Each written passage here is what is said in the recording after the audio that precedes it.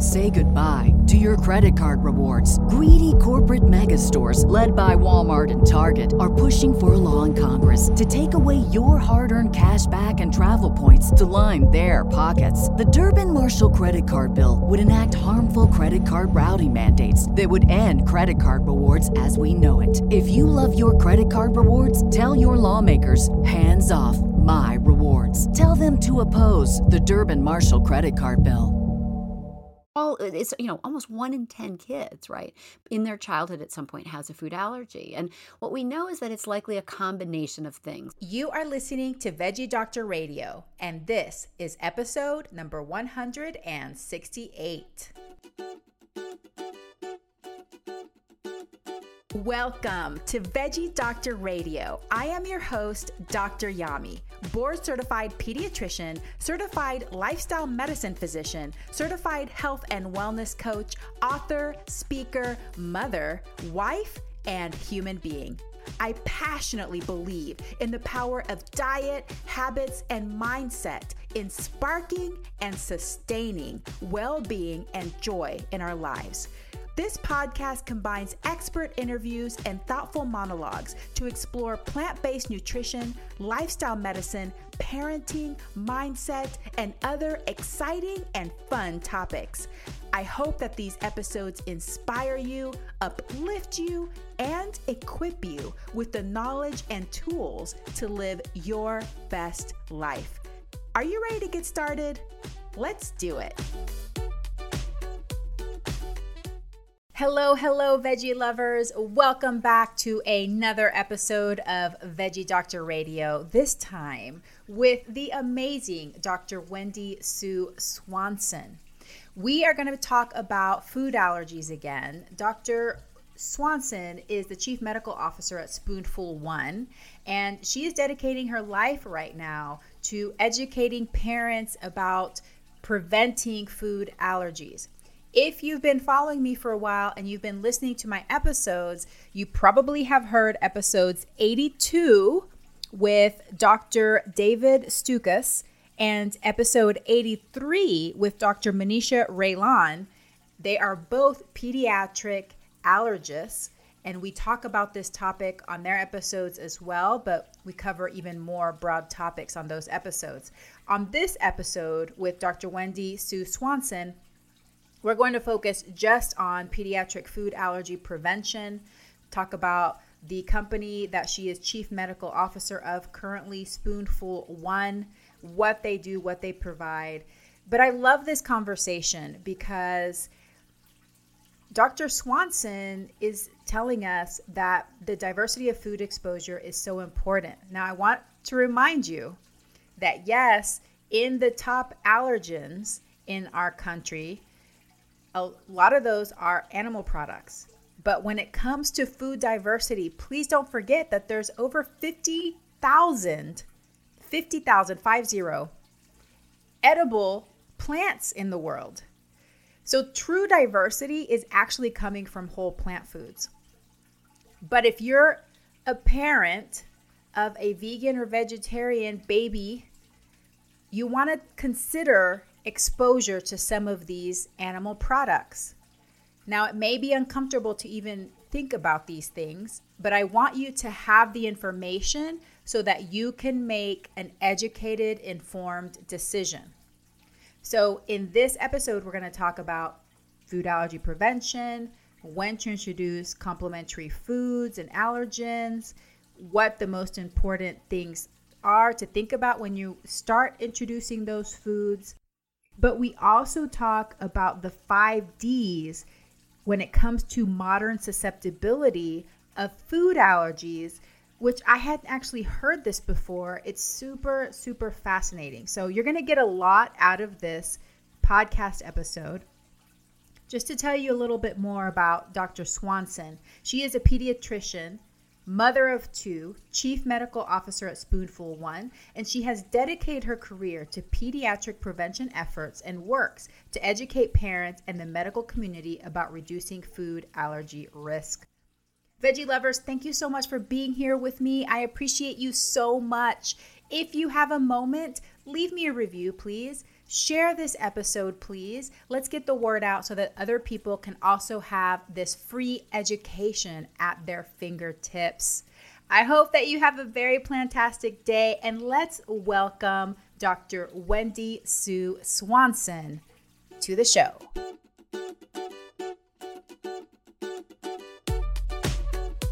Dr. Wendy Sue Swanson, welcome to Veggie Doctor Radio. I am thrilled to pick your brain and learn all of the things you've been learning over the past 4 years. So tell me, first of all, how and why did you become so passionate about pediatric food allergy prevention? Yeah, thanks. Well, first off, it's great to be here. I eat all sorts of things besides veggies, so I bet you're going to help me understand how to go towards your way. But I'll tell you, I'm, as a pediatrician and mom and someone who's invested my career at trying to move things along faster for families, it became very clear to me that there was new data out in the world that all families really needed access to. Mm-hmm. And so when I met Dr. Kari Nadeau, who runs the Allergy Center at Stanford University, she's a medical doctor. She's also a PhD protein biochemist. And when I met her and learned about the science that she had really unfolded and articulated at Stanford, that kids in early life had a unique period of time that when they fed on all different kinds of foods, their immune system was changed, and they likely were going to grow up less likely to develop things like food allergy, for example. When I saw that, and it was so antithetic or the opposite of what you and I, when we went through our training as pediatricians, were told to do, I recognized that there's this huge translational gap, and that's the kind of work I love the most in pediatrics. Mm-hmm. And so that is what really drew me to helping families around the world, and here specifically in the United States, understand the data, find realistic, approachable solutions to feeding their babies with confidence, and also really help guide and change where the food source was going. And we all as pediatricians love prevention. I mean, that's why we're pediatricians. It's the beginning of life. We know if we do things well early, you get these long downstream effects, right?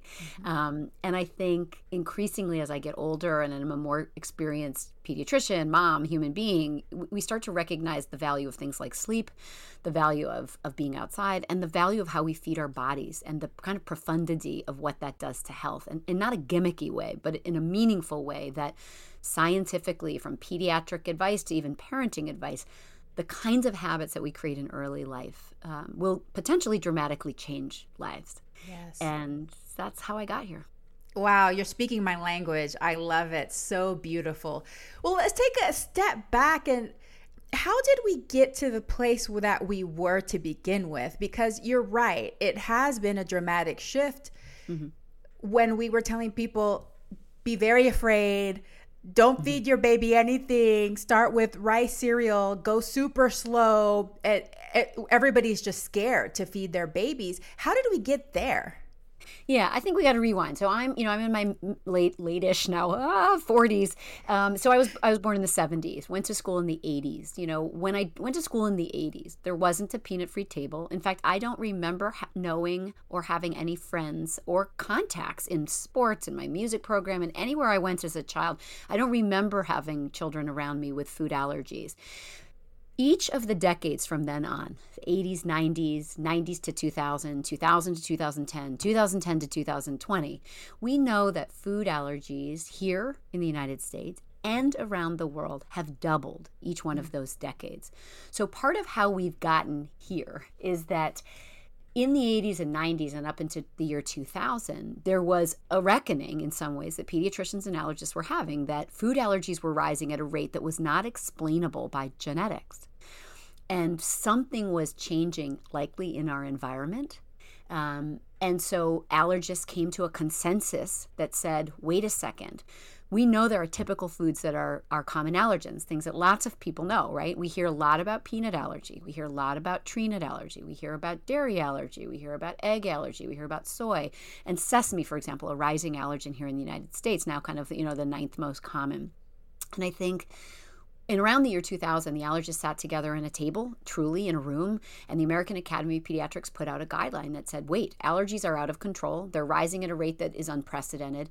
We need to take these out of early life because babies and toddlers were starting to develop common allergies, specifically to things like peanut and egg and dairy. And so the academy said, I was coming through medical school at that time, finishing my medical training, and the guidance was no peanut till 3, no egg until 2, no dairy till 1. And the goal was to avoid those exposures in early life. And the hope was we would curb this rise in food allergy and reverse it. And of course, unfortunately, families thankfully now know that the end of that story is that was the exact wrong thing to do. The data didn't necessarily point in that direction, but because it was happening without a lot of explanation pathophysiologically, we did it. And then food allergies didn't only not turn around, but they continued to rise. And so we are left today, right, with 6 million children in the United States with a food allergy. That's about 8% of United States children. And putting that in context, and I think it's really important, those are just numbers, right? Those seem like somebody else's kid. But the reality of that number is that that's 2 children in every American classroom on average that now has, an IgE-mediated or physician-diagnosed food allergy. And there's something, the way we got here, and not to be so long-winded, but the way we got here is that there's likely a modern susceptibility. So it isn't just that we took foods out of the diet in early life, because before we did that, they were already rising.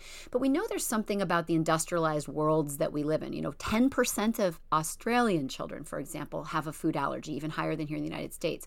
In China, for example, 9 to 10% of children, right?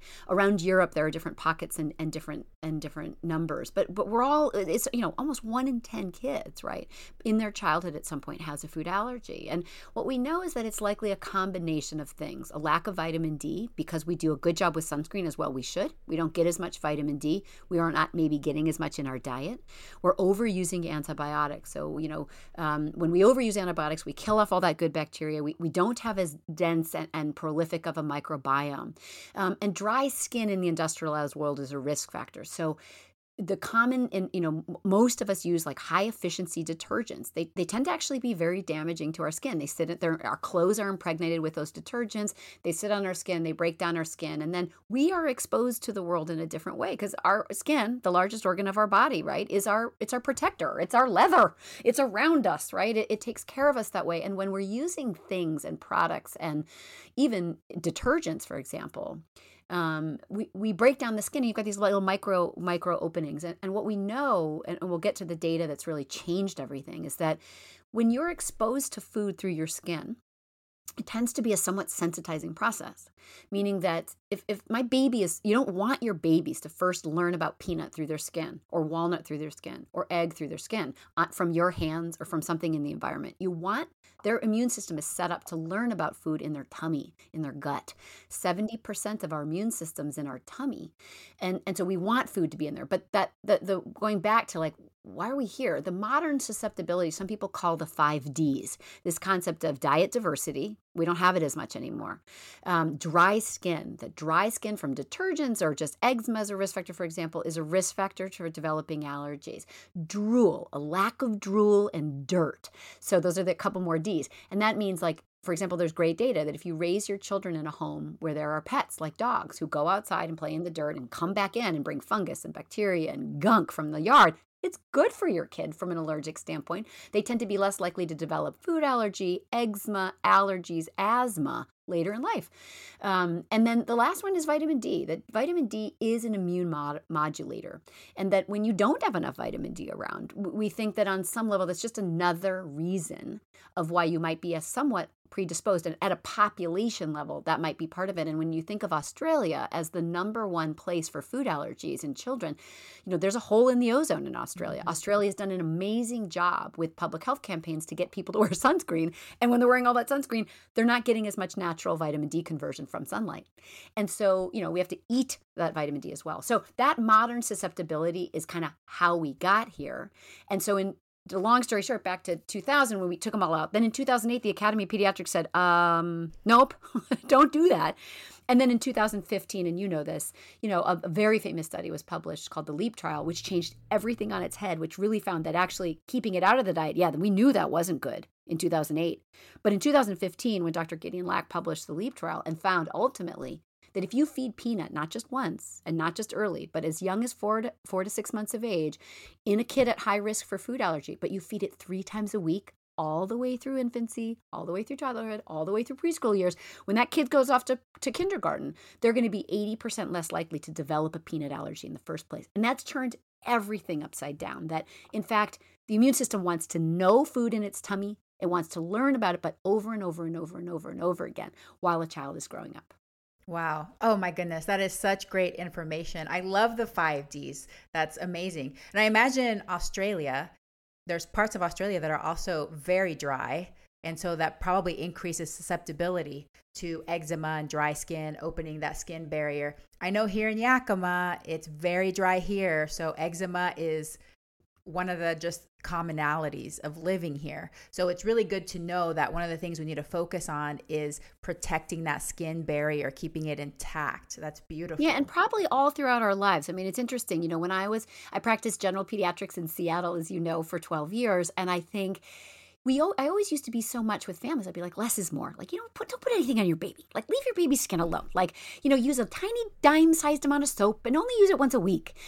But now we're starting to recognize and realize, right, that keeping that baby soft skin is actually in your baby's best interest because of exactly this. And it's not just environment. In fact, there's something called the filaggrin gene, for example, that is inherited. And some of us inherit eczema. I had eczema as a child. My first son had eczema as a child. I mean, part of it is, we put good emollients on our baby's skin. We don't overbathe them, et cetera. But there is part of it that is genetic in that regard. But it's just predisposition. And so it's like we have to act differently because of it. Yes. So, sometimes it's just bad luck that you get a kid who's really sensitive and what we call atopic or eczematous or really dry patches. And sometimes it happens because we do overdry a baby's skin. But both, to your point, at any time in life, our founder, Dr. Carne Doe, I work with Spoonful One, and she's so bright, but she washes her clothes with baking soda. She doesn't use detergents because now that she understands, right, that we don't have a prevention strategy for food allergies in adulthood.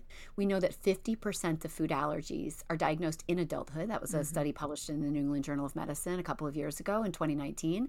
And I think, we don't have a prevention strategy there, but we certainly recognize that maybe who we are and how we live on the planet might be changing that susceptibility too. So we can all take good care of our skin in all sorts of ways.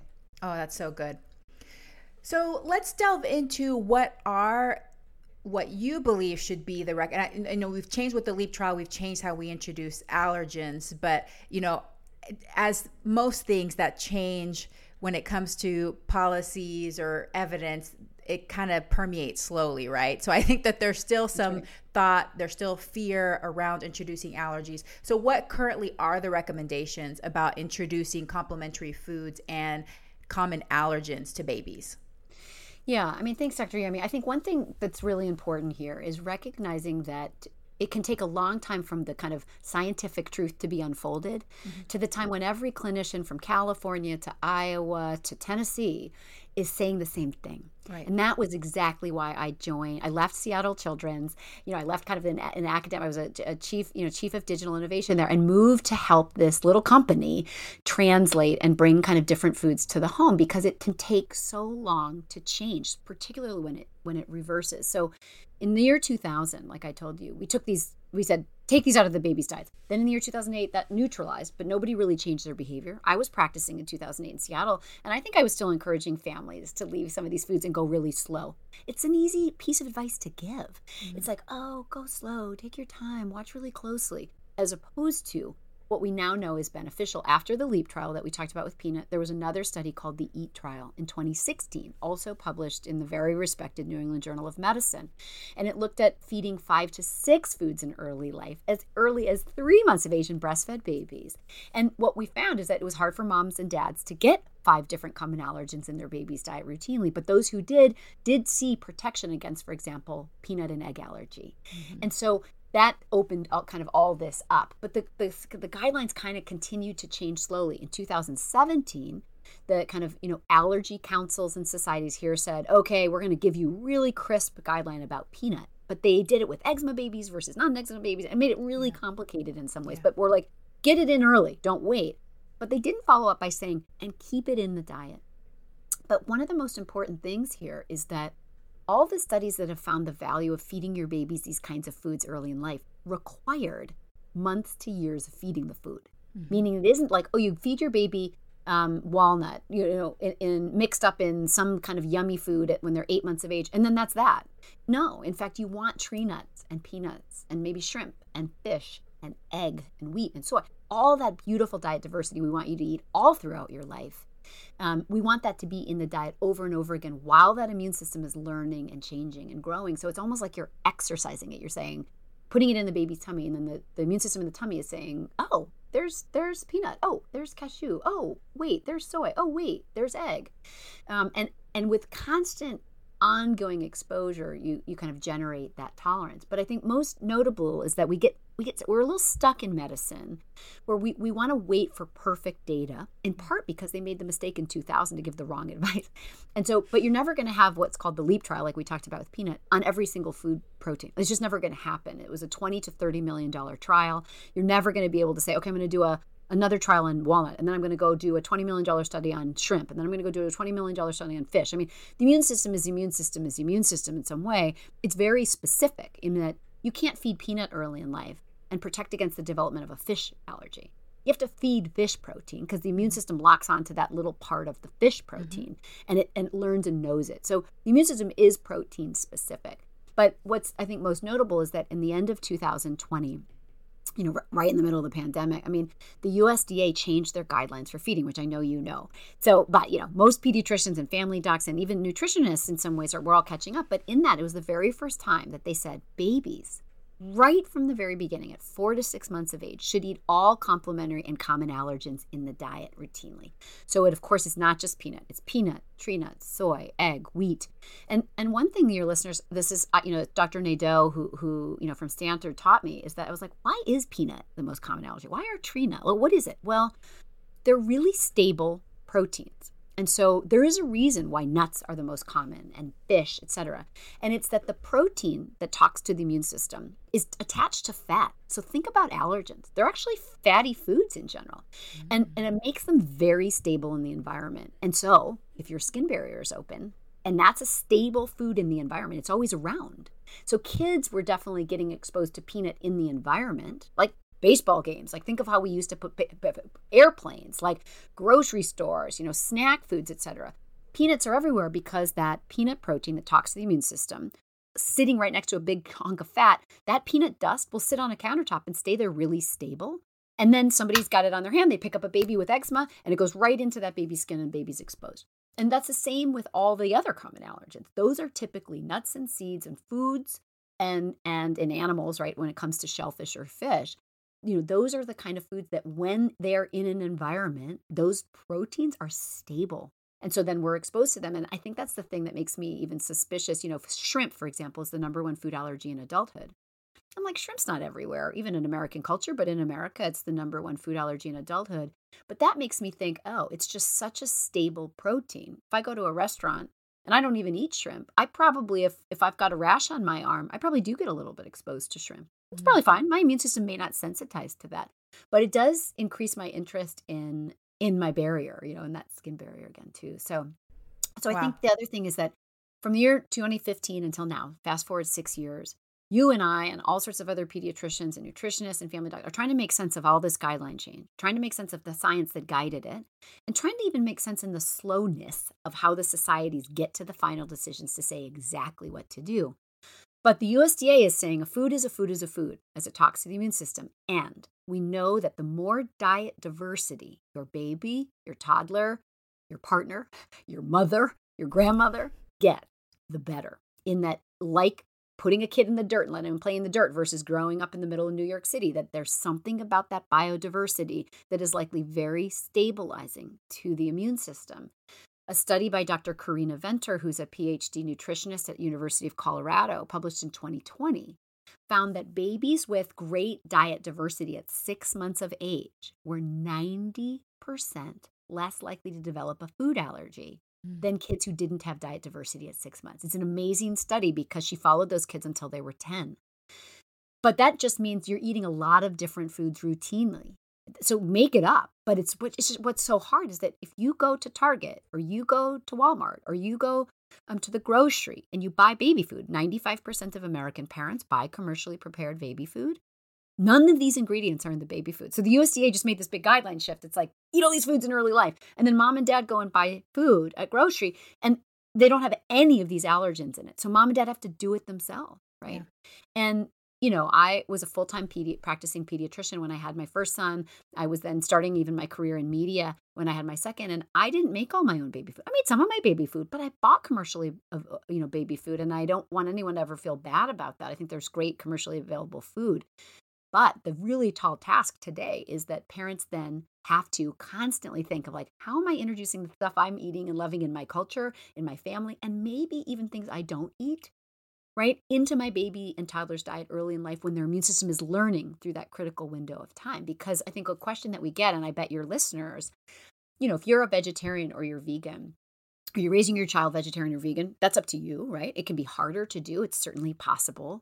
And yet, I'm here to say that I think if you're willing to think about the very unique time in life that is early life, that exposing your child to more diversity that might include food proteins that come from animals, fish or shellfish in particular, because of their likelihood to cause allergic disease, I think it's likely in your child's best interest. And how you do that is up to you, but routinely and repeatedly feeding those kinds of proteins, I think, are important. So with Spoonful One, for example, right, the solution we have for babies, it's 16 foods that represent the top foods that cause 90% of food allergies. So it includes fish and salmon and cod. It includes shrimp. It includes all the tree nuts. It includes peanuts, soy, sesame, wheat, egg, dairy, all the ones that are the kind of common players.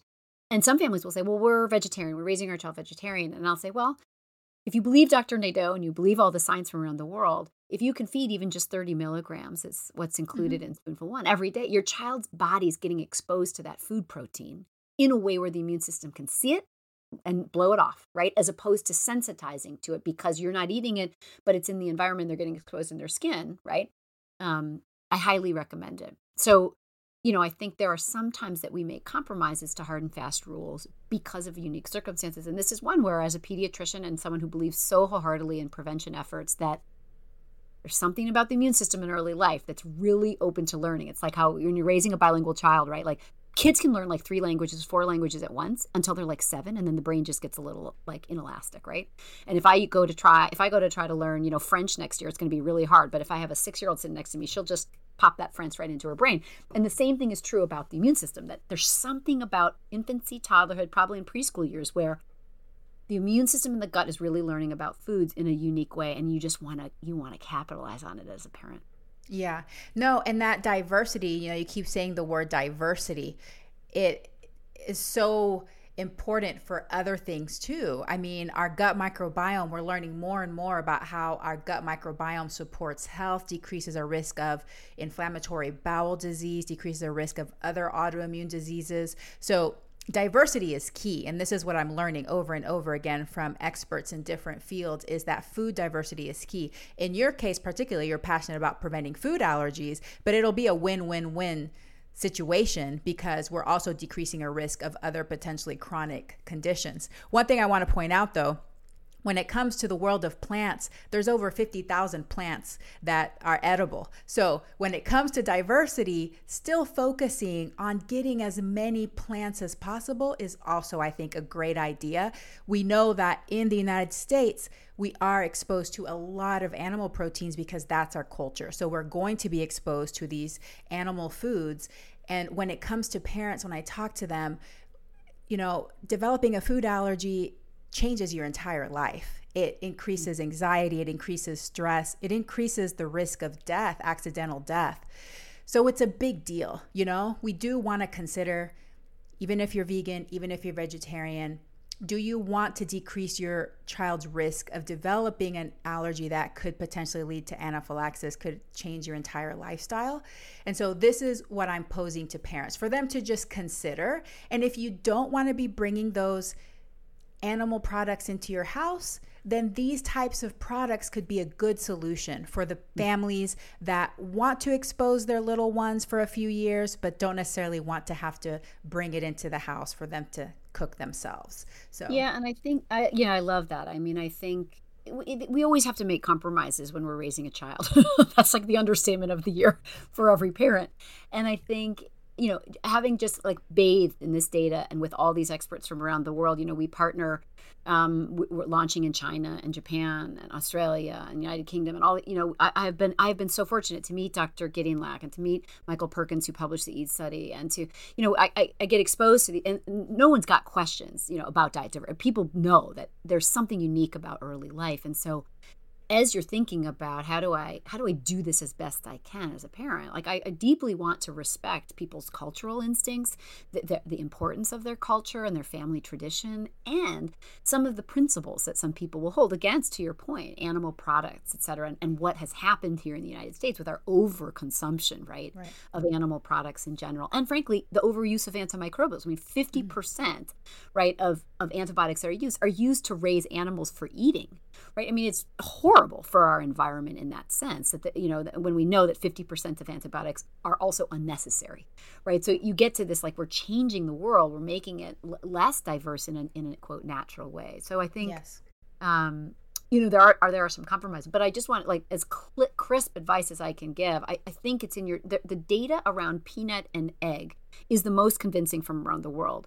That being said, as you talk to immunologists, there's nothing different about a food protein from a walnut versus a peanut at how it talks to the immune system. So that's why I believe so wholeheartedly that the more different food that you can get, diet diversity, like what we're calling, every day of your child's life, the benefit, I think, it can be is tantamount to kind of some of those principles in a certain period of time. It might be that you say, you don't exactly know if it's when a child's 6 months or 18 months or 3.5 when it's most important, but maybe you say, well, until they're 4, I'm going to use these products, or I'm going to try to get these into my child's diet when we're out and about. Maybe I don't bring them in my home, but so that they're exposed to them when their immune system is really open and learning. Say goodbye to your credit card rewards. Greedy corporate mega stores, led by Walmart and Target, are pushing for a law in Congress to take away your hard-earned cash back and travel points to line their pockets. The Durbin-Marshall credit card bill would enact harmful credit card routing mandates that would end credit card rewards as we know it. If you love your credit card rewards, tell your lawmakers, hands off my rewards. Tell them to oppose the Durbin-Marshall credit card bill.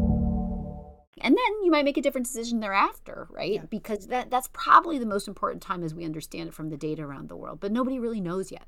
Yeah. And so we're kind of on the leading edge of that. And I think just to consider it, I think is a smart way. And a spoonful one, we have a mix in which you can dump into a puree baby food, or you can bake it into a little pancake, or we have little puffs that a baby can eat. And it is precisely measured. I mean, it is based on Dr. Nadeau's data from Stanford to say it's 30 milligrams of each of these 16 foods every single day so that the immune system sees it every day. We don't want to take up over a meal.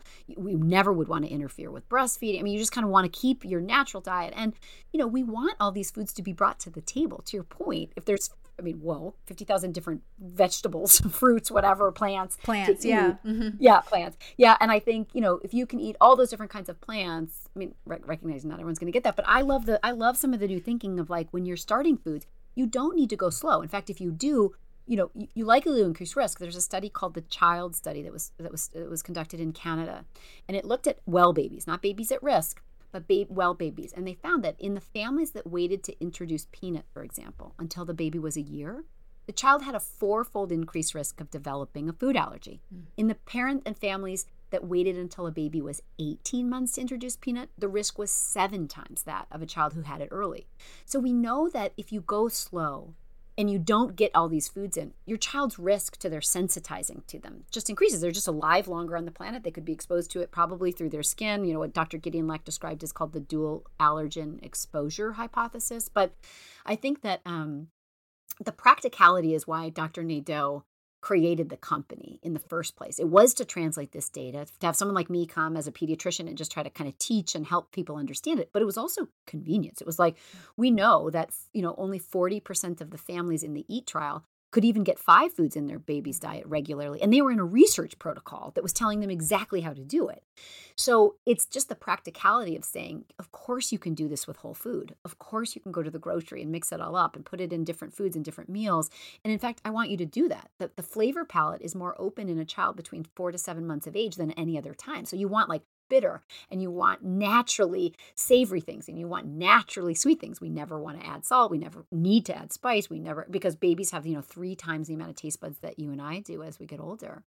But I think that, I think spoonful one is there not because you need to buy another product. But at the same time, you do if you don't think you're going to get all these foods in your baby's diet every day. I mean, or every week. I mean, even how you look at it, are you going to get all these different food groups in your baby's diet? It's not in the baby food. So, we don't have baby food products that have all of it. We have Bamba that you can buy now that doesn't have any sugar in it, but that's just peanut. And peanut's not hard. I mean, you can take some peanut butter, some natural peanut butter and dilute it down and mix it in some oatmeal and you're done. Great. But how are you going to get all those other foods in regularly? And it isn't just trying it once, right? It is that diet diversity kind of every day from an immune standpoint that I think 20 years from now, baby foods will be full of these ingredients. Mm-hmm.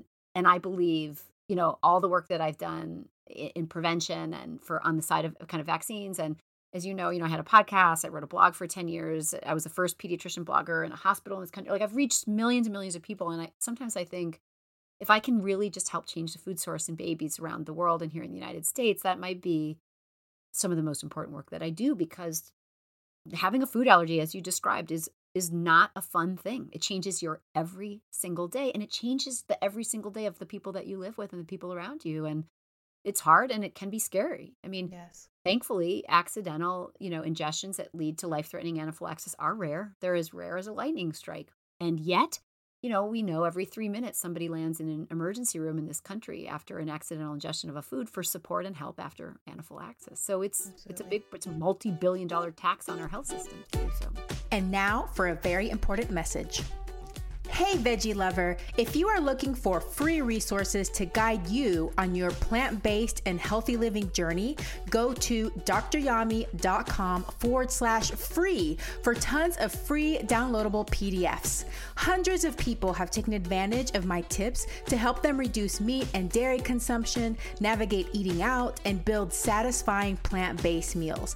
Download one or download them all, and don't forget to share with friends and family. DrYami.com/free. And now back to the episode. Multi-billion-dollar tax on our health system. Yes. And just the anxiety as a mother, as a child, just always having that anxiety that something could happen when you travel, those kinds of things. It does change your entire life. Yeah. Well, talk to me about the introduction, the timing of introduction, because right now I'm seeing this huge divide, which absolutely, I know you are too. I'm a huge proponent for breastfeeding and supporting breastfeeding as long as we can get there. And there's this belief that even if the child is showing readiness to eat, if you're exclusively breastfeeding, you should not give that baby anything but breast milk until they're over 6 months. Yeah, talk to me about this, because I feel like, especially online, it's like, rah, rah, rah. Yeah. Well, it's like, I was just saying to somebody who's talking, I mean, there are like these mommy wars online. And like, whoever is listening, I guarantee they've already made their decision if they're breastfeeding or if they're supplementing with additional formula or not, right? Or they're using formula. Like, they've already made a decision by the time they're listening to this. And so all the breastfeeding propaganda at some point can feel very shameful. It can feel very, very difficult. And I'll tell you, as a mom who I landed myself in the hospital when my first son was 4 months of age with severe mastitis that caused an abscess and caused significant infection, and wasn't able to breastfeed him as long as I wanted. All the propaganda that came after that for me was upsetting, right? On some level. Like, I tried. I was a pediatrician. Like, I knew the science, and I couldn't do it. My case is unusual and rare. And yet it helped me see how devastating and the burden it can feel to moms who have made a different decision. Yeah. And families who've made a difference. So I don't want to get in that, but I do think it gets, the lactation community, to their credit, has been fighting an uphill battle against big food industry and all these different things that have, I think, tried to take away the ability. Like, breast milk is incredible, right? It's like a perfect food that has immune support, and it's great and healthy for mom, and it's amazing bonding experience with baby, et cetera. And most people, 90% who want to breastfeed their child will. right? That's what's great. Yeah. But people make different decisions for all different kinds of reasons as well. And I believe that every woman and or man raising a child gets to have the decision to feed, especially as non-traditional families increase in number. It's not always going to be the situation. But, I think that timing is really important. And yet, so the hard and fast thing, the WHO, for example, around the world will say exclusive breastfeeding to age 6 months. And then here in the United States, the guidelines are wishy-washy around it, but it's somewhere around the age of 4 to 6 months you should be breastfeeding. And the lactation consultant will say exclusive until 6 months. Well, we know there was data, I think, published in 2013 in pediatrics that said you never want to start complementary and solid food before 4 months. Mm-hmm. We know that that's probably calories in a way and calorie density in a different way that can lead to the risk of overweight in a child. And there's no need, right? You don't need complementary foods. And babies usually don't have developmental readiness. It's my belief that this is always going to be a joint decision between baby and parent. And it comes from different things. So there's developmental readiness of your baby needs to have good head control. They need to have good trunk support. They don't have to sit independently. They need to be able to sit, though, on your lap so that when the involuntary swallow reflex starts, right, they can protect their airway and have a good experience. They need to show emotional readiness. Like, they need to watch you when you're eating. Like, I love that babies will sometimes, like, lick the air. They're like, what is that you're eating? It smells delicious. Like, your hummus smells delicious. Like, they're cued into something happening, right? And once they show you all of that, then if you're ready too, then it's a really great time to say, well, I'm the provider of my child's food source. Like, I get to decide how, what they get to choose from, and then they get to decide if they want to eat it and how much. Ellen Satter, like kind of goddess of pediatric nutrition. I loved her division of responsibility, which is parents' job is to buy good food and offer it. Kids' job is to decide which of those foods they like and how much they want to eat, right? And that's that. That's why no clean plate club, none of that junk, right? Where you're like forcing some sort of other idea on a kid. But so I want babies and parents together to say, it's Tuesday. My kid has got these developmental milestones. I want to do solid foods for the first time today. Baby-led weaning or not, my baby's ready to do it. They've got a grasp or they don't. Or I'm going to give them a period food. Great. Hallelujah. You can do whatever food you want. And that your baby might be 4 months old. Your baby might be 5 months old. Your baby might be 6 months old. I don't think that first day matters that much. But if baby's ready and mom and dad are ready, that's the right time, Mm-hmm. And then I think I love this advice around then I want you to do 100 new foods in 100 days. I do not want you to go slow. There is not a single study that says you need to wait 3 days between introduction. So if you introduced avocado at breakfast and after 2 hours, if there's no reaction from your child to avocado that makes you concerned about a food allergy, you can introduce another food. Anaphylaxis, right? Or anything, the most common side effects or signs of an allergic reaction in infants and toddlers, by and large, the far majority are not life-threatening anaphylaxis. Thank goodness, we don't see that in children and toddlers or infants and toddlers. What we see is hives and vomiting. So if your child developed hives or your child vomited repeatedly or even once immediately after feeding, you might be like, was that food? And if you fed it again and the kid vomited right away, you'd say, I'm not going to feed my kid that food again for a while until I talk to my child's pediatrician. So, but that first day comes somewhere 4, 5, 6 months, and you might want to feed your baby once a day solid foods and offer them. You might want to feed your baby complementary solid foods 2 or 3 times a day, because every time you as a family sit down to eat, that is completely up to you and your baby. And your baby will self-regulate how much she wants of it and when to stop and which ones she wants and which ones she doesn't, right? But your job is to be the division of responsibility, right? Your job is you're the provider of great food. And when you're the provider of great food, now what we know with modern medicine and modern science is that you have to provide a really diverse food source. So I don't care when it is. I do not believe, from 12 years of pediatric practice, I do not believe that if your baby shows readiness at 4.5 months and she's eager or he's eager to eat and you want to give some solid food, it certainly doesn't ever need to be rice cereal. In fact, with all the arsenic that we have found because of groundwater sources where we grow rice, I don't actually want babies really to have rice. I want them to have different kinds of grains and different cereals and different fruits and different veggies and different ground up meat if you're someone who does eat meat in your diet, etc. But I think that whenever that happens, that's great. And you and your baby will regulate how much nursing or breastfeeding and or how much supplemental formula, if you use formula, that your baby will eat. But leaving it up to your baby to decide when and how much and what is great, because that's how to teach a child to know and love food. It's how to teach a child to know and love how to eat and feel satiety and stop. But I think when you get started, what you need to know based on USDA guidelines and all the stuff we've been talking about is the day you start, then you can't go slow. It's the one thing you can't do. Because if you do, the risk is you're going to be like those kids in Canada that didn't get peanut till they were 12 months of age, and they were 4 times more likely to develop an allergy to it. So you have to be intentional about introducing new things all the time and then keeping them in your diet. And you can do that by sharing your own foods in a, age appropriate texture, right? And volume.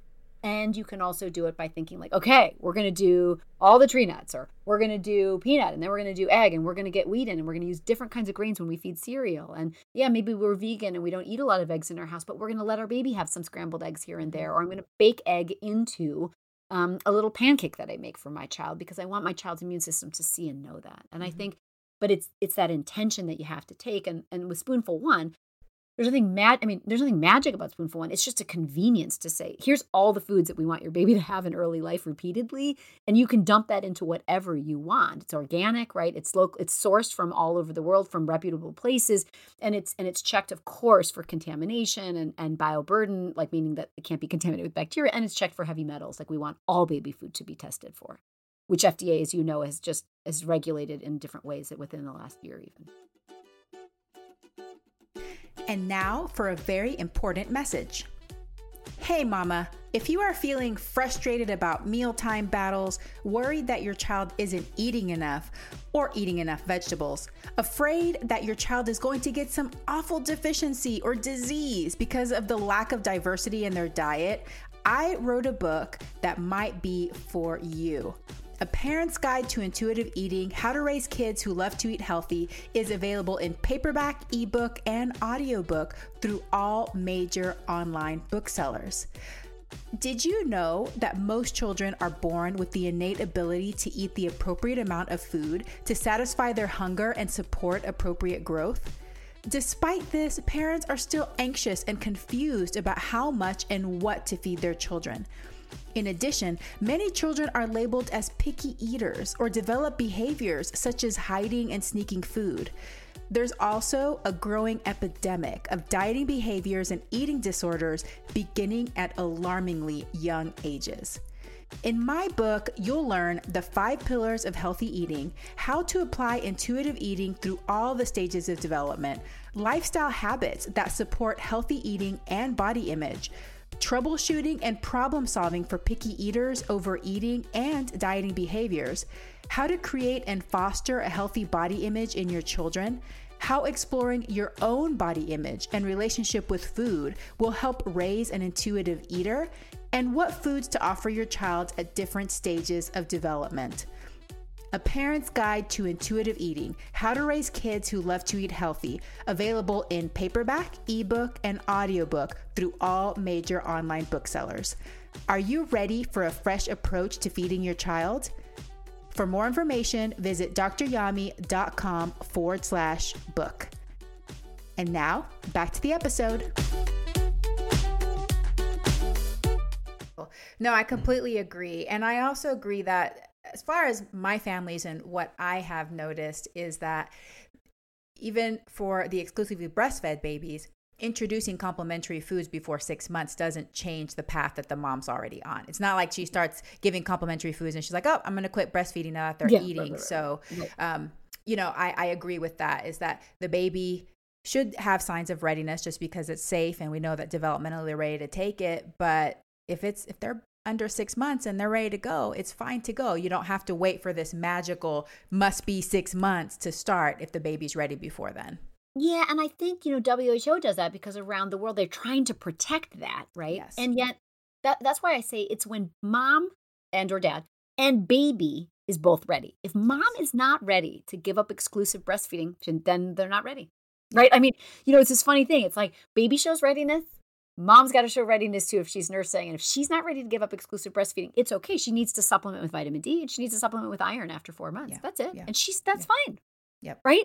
No harm there. But that would just mean that mom's not ready, right? Mm-hmm. So if both are ready, then they're good to go. And I just don't think we have a lot of data to say if your baby shows readiness at 5 months and you're ready and you're nursing, that you're going to cause any harm. We don't have data that shows that. And to your point, moms aren't going to stop. I mean, let's give moms more credit than, oh yeah, you started feeding cereals and fruits and veggies and common allergens when your baby's 5 months and then you didn't breastfeed. I mean, baby won't fill up on complementary foods so much, right? That their desire and their demand for breast milk is going to change even mom's supply. Yeah. And or mom can hand pump or pump if she, we don't see moms needing to do that though. I mean, you know that in practice, we just don't. Yes, it works out. It works out. But yeah, I think it's true. You don't have to engineer it so much. Challenging the dogma and challenging this, like it has to be this way when moms and babies are ready beforehand, I think is just important to hear from you. So thank you so much for that. I'm going to throw in another question real quick because this comes up too. For moms that are breastfeeding, does what the mom consumes while she's breastfeeding or while she's pregnant affect the rate of development of food allergies for children? Yeah, it's such a good question. I'm so glad you brought it up. Thank you. So first and foremost, the American College of Obstetrics and Gynecology, ACOG, says don't restrict your diet during pregnancy. Now, we know, of course, moms stay away from stuff that could be contaminated with bacteria, like, cold cuts if you're eating meat or, different cheeses, for example, if you eat cheese and or, fish from a standpoint of kind of mercury levels, et cetera. You minimize those things, but we don't want you to not have them at all. In fact, diet diversity in pregnancy is good for fetal development and outcomes when it comes to food allergies. But there isn't data that says you eat a really diverse diet when you're pregnant and then your baby won't get food allergies. Unfortunately, we don't have that data, but we do know that you don't want to restrict your diet during pregnancy. Now, the game changes after baby's born and baby's getting food themselves. So we know that unfortunately, singularly, breastfeeding alone will not protect your child against the development of food allergy, which doesn't It intuitively, I don't like it. You have to dig into it. And Dr. Venter, the one I mentioned at University of Colorado, has studied this quite a bit, that unfortunately, the amount of, if I eat a tuna salad sandwich and I have a peanut butter toast on the side and I get all my allergens in and then I nurse my baby, babies are going to get little pieces of all of that, right? That's what's kind of amazing about breast milk. But likely not in quantities that kind of talk to the immune system in the way that we know complementary foods ultimately will once baby starts. So we do know a couple things though. Breastfeeding your baby in the first 3 months of life, and this was published in the American Academy of Pediatrics Clinical Report in April of 2019. But breastfeeding your baby in the first 3 months of life decreases their risk of eczema, right? That's great. Right? We don't want eczema because we know eczema is a risk factor for developing food allergies. So indirectly, breastfeeding decreases eczema, likely then decreases the likelihood your child's going to develop a food allergy. So great. Of course, we want you to breastfeed if you can or if you want to. Now, unfortunately, though, if you just keep breastfeeding, you don't see that ongoing data reflected in studies that after 3 months of age, you don't see a protective effect, indirectly even or directly when it comes to the development of food allergy. And that's probably because of the amount of protein a child gets. So the number one thing that the clinical report says is don't delay the introduction. There's no evidence that delaying things like peanut or egg or tree nut or fish or shellfish is good for a child.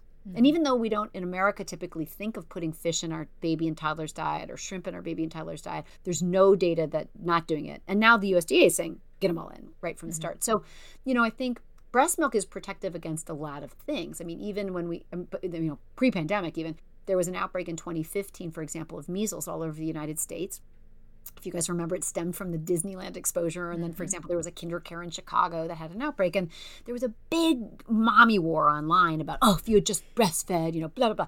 But when you look at it, actually, even at 4 months of age, the amount of maternal antibodies that mom passes through breast milk for measles is unfortunately not even protective for a newborn. So it's good. There's support there, but you still want to get your baby immunized, right? At a year, for example, we do measles at a year of age. And actually, during the time of measles outbreaks, and even still, if you travel internationally, we say immunize your baby for measles starting at 6 months.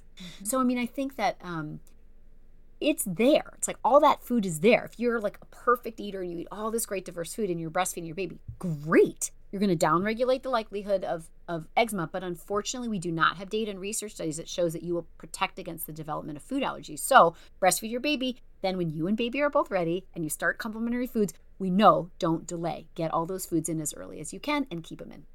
I love it. Great message. Okay, so last question. And you've already talked about some of these things, so maybe you just summarize it quickly.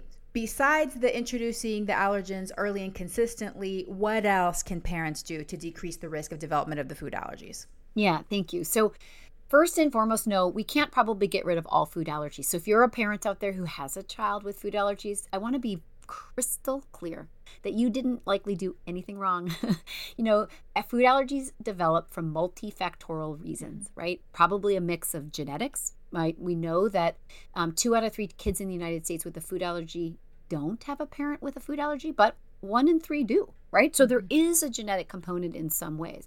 But first and foremost, you want to take care of that skin barrier that we talked about. So if your baby has dry skin or a rash, like 20% of babies have eczema, you want to take care of that. Work with your pediatrician or family practitioner or nurse practitioner on how do you keep good emollients? How do you not use a lot of soaps? And then if sometimes you need a topical steroid, for example, to use on that skin, you do that.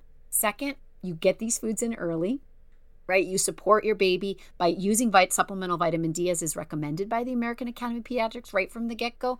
And then when you start feeding complementary foods, you don't just eat them once, you eat them and then you keep them in your baby's diet. Either you do that with whole food or you buy something like Spoonful One where you add it to your baby's diet on a daily or every other day basis to make sure that they're getting that diet diversity. And then you just don't go slow and you keep them in. That the more diverse diet, the more you show and bring these foods to your child's table, the more flavors they're encouraged to eat and the more that they will gradually self-feed them themselves. And then you just keep them in the diet. I mean, those are the number 1, 2, 3 things that we can do. Vitamin D from the beginning, diet diversity, let your kids play outside, and keeping all those exposures in their life as they grow and develop, and you can downregulate the likelihood of them developing a food allergy. Beautiful. Thank you so much. Well, let me ask. Oh gosh, I should have pre-read your question. My personal habit. I think it's my practice of friendship. I have amazing friends, and I don't think it's just luck. That's awesome. Well, what do you think it is? What kind of things do you do to be such a great friend? Yeah, I think it's long-standing making time to build friendship, to listen to our friends and know what's going on in their life, reflect and respond to them, make and plan time to be with them. And to nurture friendships throughout our lives. That, we know that living a solitary life leads to a shorter life. And it's, when we're raising our families and, I've been working full time my entire life, that it can be really difficult to nurture friendships outside of just our immediate nuclear family. But that's a habit that I use an app called Marco Polo with some of my girlfriends from college. We talk almost every single day, and some of my friends from high school. I connect in text messages, and then a planned visit. I actually just this morning drove our friends away. 3 of my college girlfriends were here for 2 days, and we do it every single summer. And it's like, things are crazy in our lives. We have a rate partners when we leave our kids and uproot for 2 days. But I think we can, and I even learned how to eat differently because of even this weekend, I learned how to eat differently because of one of my friends. I think we sleep differently, how they meditate, like how they think about it. How are they thinking about how they spend their summers with their kids? How are they blah, blah, blah, blah. But surrounding ourselves with either a very small or a large group of meaningful, intense relationships, I think is a habit worth practicing. Oh, that's amazing. I love it. And that's so admirable. I agree that in this day and age, especially with busy professional women, it's hard to nurture relationships sometimes, especially when you have kids and all kinds of schedules. So that's so cool that you're able to maintain that. And that definitely inspires me. So thank you so much for sharing that. Yeah. Well, I'd love to know what your favorite vegetable is and method of preparation. Well, I have to tell you, it changes. But I want to say I started during the pandemic, my very first vegetable garden, and it's about like 20 feet by 14 feet. And I now have started referring to it as my farm. So my favorite vegetable is usually whatever's ready in the farm. And this week, truly, my favorite vegetable is zucchini, because I'm not kidding you. I'm growing these. I'm showing Dr. Yami with my hands. I mean, you guys can't see me, but I literally am growing these like 5-pound giant zucchinis, and I'm cutting them up and throwing them on the grill with olive oil, and it is amazing. But I'll say usually it's actually a fruit. A tomato is always my favorite. I will put it in gazpacho. I will put it on a bagel. I will put it with eggs. I will put it. I will eat them straight. I will eat it straight with just like Malden salt flakes, which are my favorite, or smoky alderwood smoked salt, which is from the Pacific Northwest, which I love. On even a tomato that is not fully ripe. If you put a little smoky salt on it, it is like delicious. But this week, it's zucchini. Yeah. Well, and those homegrown tomatoes are on a Yeah. different level. It's Yeah. not the same as what you get at the store. So yeah, they're just Not at so all. delightful. Yeah, and it's hard to Wonderful. grow them in some parts of the country. I mean, now that I've moved from Seattle to Madison, Wisconsin, and I have a really full-facing sun garden, and it's hot here, and so you can like basil and tomatoes just go like crazy, Yes. and zucchinis, it turns out. But yeah, Yo, congratulations. That's so awesome. thanks. Yeah, I'm learning so much about vegetables. Actually, I love it. I love it. That's I grow great. lots That of makes peppers me and stuff too. super, super happy. Yeah. Okay, so where can listeners connect with you? And you've talked about Spoonful One. How can they Mhm. find that and the products and those kinds of things? Oh, sure. Yeah. Well, let me first talk about Spoonful One, then you can talk about me. Spoonful One's probably more worth your while than finding just me. But the Spoonful One is now, we just launched in Target. So we're all over the United States, and we're at Target.com. But you can also, so you can go to, we're just starting in different Targets around the country, but you can go online and get it. You can get it at Amazon, or you can go to spoonful1.com. So it's just spoonful and then ONE.com. And all the science that I've talked about today is linked there and explained. You'll see me all over it. If you want to make a food introduction plan, we just launched a tool that basically takes and asks you a series of like 15 questions to kind of guide, like, where are you? How are you feeding your baby? What's your baby's risk factors? Do they have eczema? Do you have a family history? How comfortable do you feel feeding egg or peanut, et cetera? And then we make an introductory plan. And some of those plans include like every single allergen one at a time. Some are just a few allergens and then moving to something like Spoonful One with diet diversity. And some are just dump Spoonful One in and keep all these. And we give you whole food recipes to do that. So check that out if that would be helpful for, like, if you don't exactly know how to get it all done and get those foods in kind of quickly and keep them in. We just devised that. And then me, I don't know. I'm at wendysueswanson.com, and that includes all the blogs that I wrote when I was at Seattle Children's Hospital as Seattle Mama Doc for 10 years. And it also is just, I'm there. I'm not writing a lot there, but I'm there. And then I'm on Instagram, which is probably the place I share mostly only in stories, but I'm usually there every day. And that's just Dr. Wendy Sue Swanson. And then on Twitter, the kind of largest following I have is Twitter, and I'm just Wendy Sue Swanson. So Great. Well, I used I'm to be sure Seattle that Mama Doc, but when I left Seattle, I had to genericize myself with my name. because you're not in Seattle anymore, so you Yeah, can't be right. Seattle Mama Doc. No. That's great. Well, so much there to explore, and you have so much wisdom and so much experience and so much passion. So I'm super grateful that you were able to come and give me some of your time so that my listeners can benefit from this. I would love it if you leave me with one last message for parents. What message do you want parents to have about feeding their children? Well, I want this. I want you to know that you get to enjoy it. I think there are just a couple things in life that are kind of transcendent. I think one is when our children are healthy and sleeping comfortably and we watch them sleep. I think it's one of the most peaceful, angelic things that we can witness. And then secondarily, it's like nourishing our children. So I want families to feel calm. I want them to be confident that they know, in this case, the science, but I really want you to give yourself permission to enjoy it. There aren't that many rules. There aren't that many don'ts, and there are some do's, but I just want you to give yourself the credit to like forgive yourself in advance and then enjoy feeding your children, because if you do, your children will enjoy eating. And if you eat in a smart way, and not always, right? If you don't forbid anything, but if you enjoy food, you will share that love of food with your children, and don't hold yourself back for that. I think that's it. Ah, so beautiful, so compassionate. Dr. Swanson, thank you so much for your time. I appreciate you so much. Thank you for your passion, all the work that you're doing in this very important area. And I hope that you have a very plantastic day. Well, I'm grateful to you for having me here, and I am grateful to you for what I'm learning from you too. So thank you so much. Hey, veggie lover. I hope that you loved today's episode. Will you take a second and do me a huge favor? Please subscribe to my podcast so that you never miss an episode. You're the reason I'm here, and I want to share it all with you. Thank you for listening, and have a plantastic day.